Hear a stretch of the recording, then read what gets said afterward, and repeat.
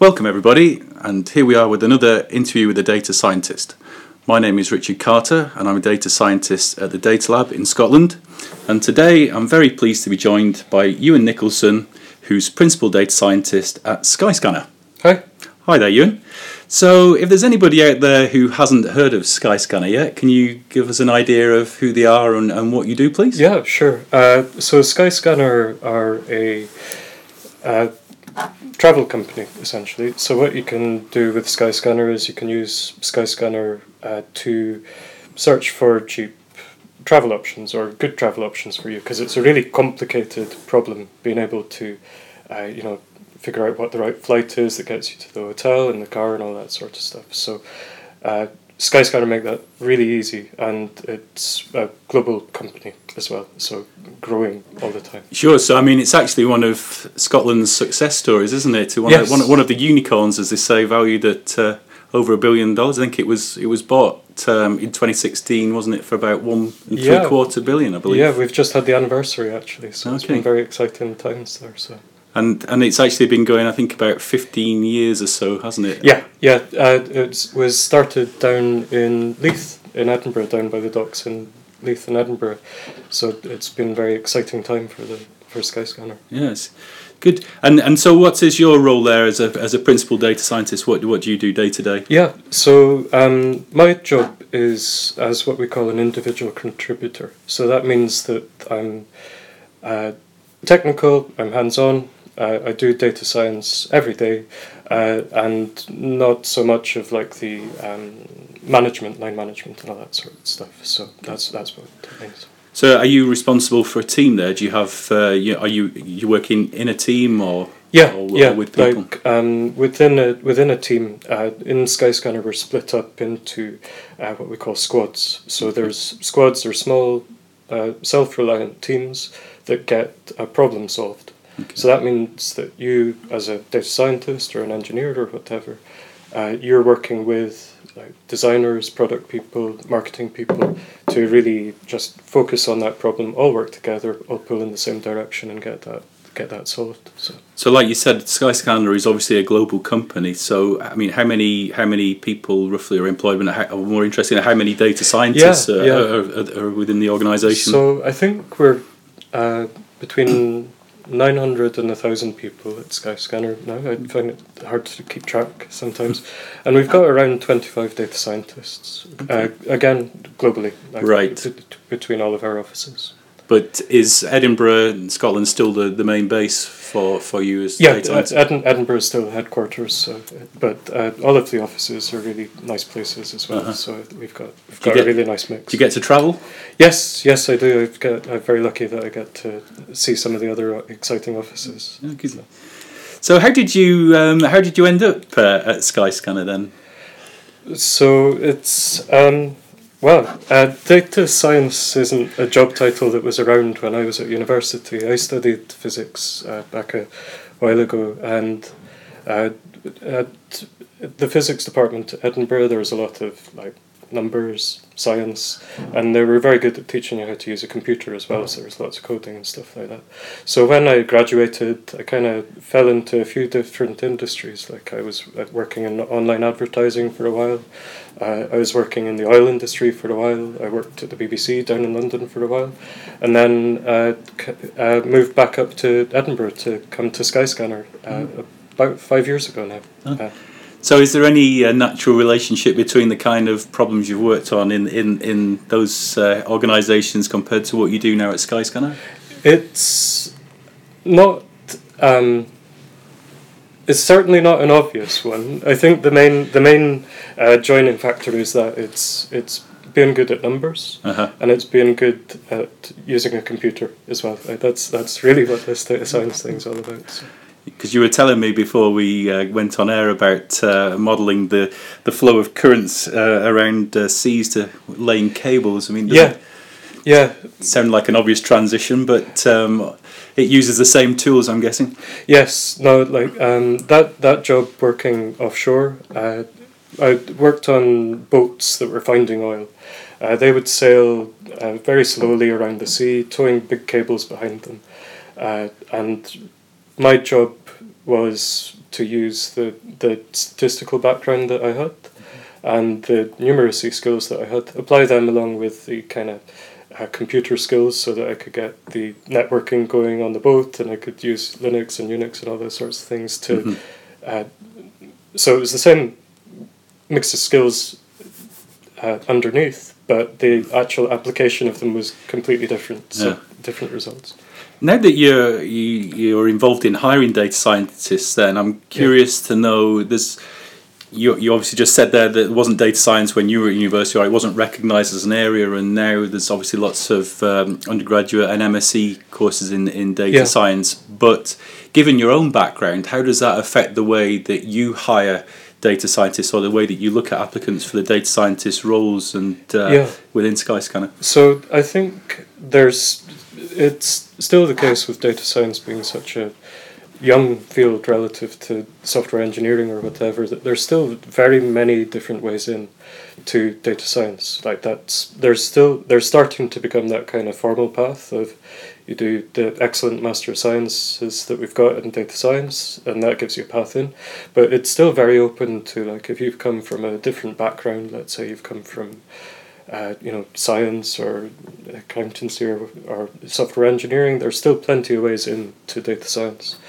The thing that people always think about when they think about, I want to get into data science, they think that it's all about machine learning. So I'm going to go and do all of these online courses, I'm going to read all of the books, I'm going to go on YouTube, I'm going to read all of these articles, and their machine learning skills are a big part of data science, but they're not everything in data science, is probably what I'd say. And once you start opening that box up of machine learning, then you feel like you've got to learn everything about machine learning, and that's not really the way to, I would say, that you should focus on for getting a job in data science. There's still so many paths in, and what I'd probably say is, like, thinking about the other parts of the job and thinking about ways that you can dip your toe into data science and see if you do enjoy it. Is probably what I'd advise. So what are the kind of things do you have in mind, apart from the kind of, picking up the huge great textbooks like we've all done? I'm as guilty as that as anybody, and trying to learn the latest things. What would be your advice there for people who want to develop their skills as a data scientist? Like, there's probably as many paths into data science as there are data scientists just now. There's not one kind of cookie cutter path, I would say. But one thing that seems to work really well is if you're already interested in the field, but you're working in maybe a slightly different domain, then try and take some of those things that you're learning about and apply them to the job that you're currently doing, or the work that you're already doing. And that's really good because it lets you do two things. It lets you validate that actually data science is interesting once you start doing it practically. The other thing is that it allows you to demonstrate the impact that you've had. So that's a really compelling thing when you see somebody's CV, is that they've got a demonstrable impact that they've made using data science. That's something that's big thumbs up. So. Exactly, and it's so you can read all the books in the world, but unless you've got some kind of tangible outputs from this, and you've shown that you can actually apply what you're learning, then that's the thing that really would to an employer would look very favourably. Yes, certainly. So, as you said, data science is very interesting. I'd agree with that, but it's also at times quite difficult. So, I just wonder for you, what are the main challenges that you face in data science day to day? So, probably the trickiest part for me is explaining exactly what it is that I do, whether that's to my colleagues or even my friends and family and stuff like that. It's really tricky to describe exactly what a data scientist does, and also trying to explain what you're capable of.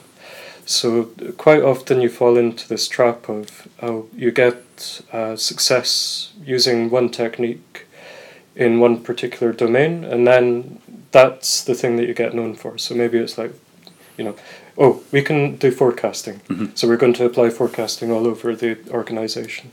That is good, that works, but the greater impact that you get is when you're able to explain a bit better what it is that data science is, what it allows you to do. It's not magic, it's a set of techniques that you can use. And there's all these different application domains for it. Like that part about explaining what I can do is the thing that I find trickiest. Yes, because especially for the non-technical people, it must be very difficult to explain that when they've seen you do one thing, and then to use the old adage, when all you've got is a hammer, everything looks like a nail. Yeah, exactly. So that's probably the hardest thing. The other part about data science that nobody really talks about is all of these kind of the hidden parts of the job. So, like we talked a little bit there about explaining what you're capable of. That's one of the hidden parts of the job that nobody really talks about. You've got things like the preparation and the acquisition of data. That's a huge part of the job, and being able to tidy that up and explore it, like that takes an extraordinary amount of time when you're actually doing it. Then you've got the kind of once you've got that, then you get into the bit that everybody thinks of. So the machine learning, the feature engineering, the validating that the model's working and all this sort of stuff. Like that box that everybody thinks of. But then you've got more hidden work that comes afterwards, which is all about how do I maintain this model? How do I keep it running? How do I make it adaptable when the data that's going in changes? And then you've got the human part of it as well, around like how do I explain what the model is doing to somebody so that they're able to believe it, they're able to trust it? And how do I explain it in such a way that they're able to input to it, they're able to give their critique of it, and that side then feeds into the beginning of the cycle again, because once that person's seen the success and they've seen the ability of data science, then it starts the whole thing again. There's another problem that crops up. There's another potential application that we discover together. So you said earlier that you're based in squads there. Yeah. Do you have to find the problems to solve, or do the problems come to you then? A bit of both, I would say. Like there's definitely a case where people, like they've seen the application and success of data science, so they come asking for more data science effort in their particular field. That's definitely a big part of it. But I think everybody who's got the job title data scientist, or the kind of that background, there's a responsibility on you to talk to people and to try and understand what their jobs involve and figure out ways how you could apply the skills that you've got to the domain that they have. And like that is one place where you get a lot of value. You can spend, it's the Pareto principle. Sure. You can spend a lot of time optimizing a solution that you've already got, improving the model, tweaking the hyperparameters, all that sort of stuff. But if you've got a model there, then you've probably got a lot of the value already that you're going to get. If you can find a brand new domain to go and work in, then you're going to just all of the value that you're going to get there is going to be much, much bigger. So it comes down to communication, doesn't it, as well? It's the thing that they don't teach you in the technical textbooks, but the ability to go out to understand the domain, to speak to the subject matter experts, and actually then engage with them and help them to understand how you might be able to help, and for them to understand what your toolkit set of skills actually is. Yeah. And so when you're working on one of these projects, how do you actually measure the value that you've delivered? That's a great question, and I think there probably isn't a very clear answer to it. Is the real nux of it. Like, we're data people. We want to put metrics on every bit of effort that we apply. Quite often, some of the value that you get isn't that you've shifted one of the key business metrics. It's not that you've changed this. You've saved time in this process. Quite often, it's that you've learned something, or you've proved that something doesn't actually work, or those kind of vague value that you can see is happening. It's incredibly difficult to actually put a figure on. We have spent time playing about with that, trying to figure out if we can do it, but you can't capture all of the value that we deliver just by numbers that we would like to be able to. We'd all be able to love to plot a chart that goes up. Yes, but it's not always the case. But clearly you are delivering value there. Yeah. So what is it really that excites you about working at Skyscanner? It sounds like a very interesting place to be. Yeah, I've been there for 5 years now, and I still love working there. Probably the biggest thing for me is around the culture that we've got in Skyscanner. It's very much about innovating and being grown up. You get treated like an adult at Skyscanner. I remember on my first day at my job, they handed me my laptop and said, yeah, that's yours, do what you like with it. Whereas I'd just come from another organisation which was very locked down, and I had to go through layers of bureaucracy to get access to a database. So it's a really exciting place to work because of the culture that we've got. And for me, the most important part of that is that they really encourage you to learn. One of our values is all about mastery. It's about teaching other people, and it's about learning stuff. And for me, that's incredibly exciting because that means I get to hop out of bed every morning and go very excitedly to work. And so within a big commercial organisation like Skyscanner, how much opportunity do you actually get to try new techniques? Because I'm thinking that the business might just be very results orientated, and if you were to go along with a potential solution to a problem, but it's not something that you've tried out before, there'll be some ambiguity, uncertainty as to whether this is going to work in this particular case or not. How are your employers there at actually giving you opportunities to try out new things and take new techniques? Yeah, it's certainly something that you've got to get the right balance of. Like, if we were purely just looking at results, then we would always just do exactly the same thing that we'd done before, tried and tested. No room for failure, no room for adaptation. That isn't the way that we are at Skyscanner. We do a lot of celebration of failure. Like, if you tried something out and it didn't work, but you learned something, that's great. That's something to be celebrated. So we do have quite a lot of room to try things out. The balance that I was talking about is that it wouldn't be very satisfying for anybody involved if you just explored and played for 6 months and then you looked back at the end of the 6 months. What have I actually achieved? Not very much. So what you've got to make sure that you're doing that exploration, but always with a view of, is this going to help me? Is this going to help answer that question? And quite often a really effective technique, if you're in that situation, like you want to try out a new thing, is to just time box it. Say that I'm going to spend a week trying to build this new architecture it won't be finished, but it's just going to prove whether we can do it or we can't. And if it goes back to that thing. If after that week it's a failure, but you've learned, then that's awesome. That's really good. So this celebration of failure, I think you called it, is very much in line with the kind of scientific method. So I just wonder how are you able to apply the scientific method within a big organisation like Skyscanner? Yes, I'm a physicist still at heart. It was what my degree was, and I really love science. It's the best tool that we humans have got to make sure that you're not fooling yourself, you're not deluding yourself that you've got the right answer. We do apply science an awful lot at Skyscanner. We spent a lot of time kind of instilling in people that we're doing experiments.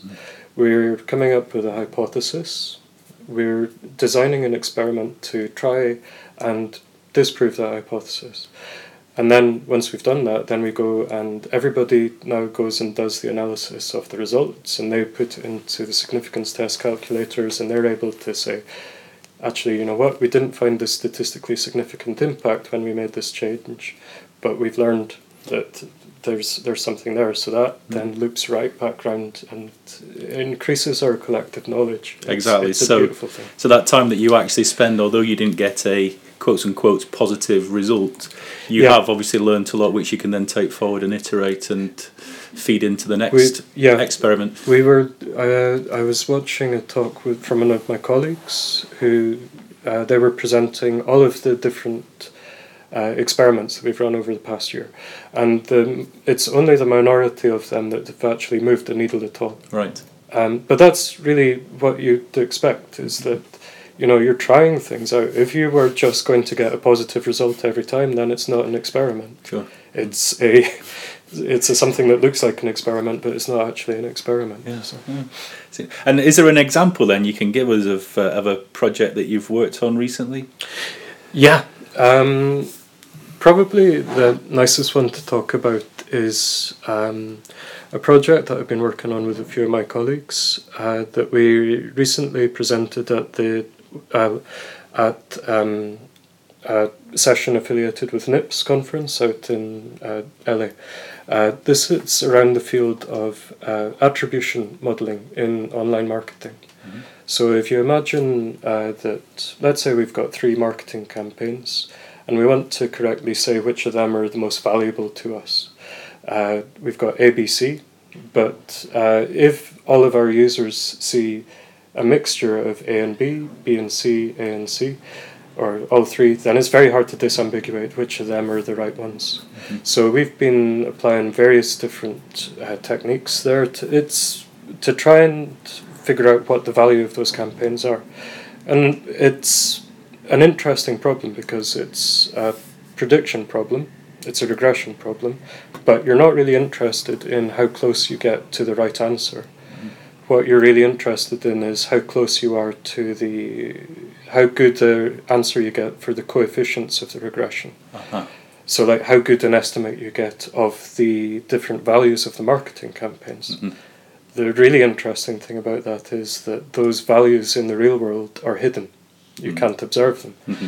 So we've had to figure out ways of like how can we work with simulated data to say if the world worked like this, mm-hmm. how good would the model do at picking that up? If the world worked in this completely different way, would this same model pick it up? Mm-hmm. So that's been really exciting, and we've had a really nice uptake of that. It's really innovative and good to work on.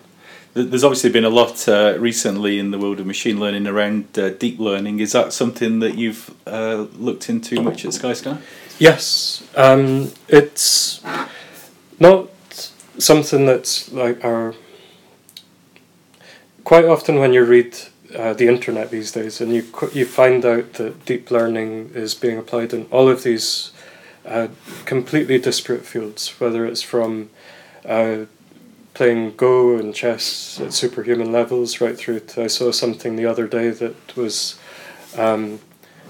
there's now a way to apply deep learning on the indexes that get used to build databases. Okay. And instead of using the old computer science way, using the machine learning way, you get a 70% increase in the speed that you get.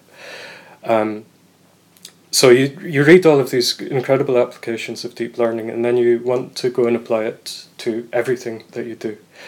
It is really great a lot of the time, but a lot of the time you've got to make that decision of, well, in this particular example, I'm a lot more interested in the interpretability of my model rather than I'm willing to trade off a bit of accuracy for a bit of interpretability. Or...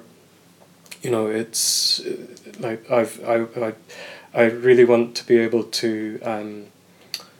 explain the outcome that this is doing. So like, tell me why it's told me to increase this part of it.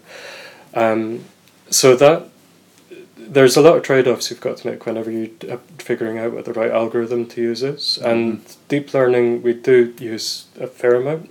but there's a lot of scope to use it more, and you've just got to be really mindful that we're using it in the right way, and not just, like you're saying, going around with that hammer and bashing everything, hitting every nail in sight. Yes, and of course the other thing with things like deep learning is when you have to this interpretability question, and just wonder how important that is in regard to maybe ethics. And I'm thinking here of GDPR and actual being able to explain outcomes of algorithms. Is that something that's important to you guys? Yes, it's something that is going to become... It's already enormously important that you're able to explain why the machine has told you that answer in a lot of instances. I think things like GDPR that you mentioned, there's also a lot of questions coming up about the kind of ethical or moral implications of the machine learning. Like it gives an answer because you put that training data in, and that training data has biases in it, and then that has an implication in the real world. Like we're really only just starting to think of that properly as an industry now, and that is going to be one of the most important questions that we answer. Is like, why does the computer tell us this? Is like that's got to be answered before we can really answer all of the questions that we in data science are going to get about the biases, the morality, and the legislative. We're going to get... If we don't think about this properly now, then we're going to get really in a lot of trouble. Yeah, I think it's really, really interesting times actually to see how that bit plays out. And just before we wrap up, I mean, more generally, do you have any opinions on the way that the field of data science is going to go over the next few years? Well, yeah, I think that for me, I think it's such a young industry just now. Like we're going to start to see all of the same things happen that we've seen in other fields, like software engineering is probably the closest neighbour that we have. And we're going to see a lot more of us being able to answer these questions about legislation and ethics, all these sorts of things. And I think that we're going to get a lot more formalised in a lot of the processes that we do. So we're going to be able to borrow a lot from the software development methodologies. We're going to be able to learn from mistakes that have been made in other fields. And I think that we're going to see, maybe as the field matures, like a lot more rigour and a lot deeper understanding of what it is that we're doing. I'm quite excited to see how that evolves. Yeah, well, unfortunately, you are out of time now. But maybe here's an invitation to you to come back in a couple of years' time, and we can actually see how all this has played out. Yeah, let's see how much that's true. It just remains for me to thank my guest today, Ewan Nicolson, Principal Data Scientist at Skyscanner. Thanks, Ewan. Thank you very much for having me. It's been a pleasure speaking to you. Please check out our website. It's www.thedatalab.com for more information on data science, particularly with a bias towards Scotland. And we'll speak to you and see you again soon. Bye for now.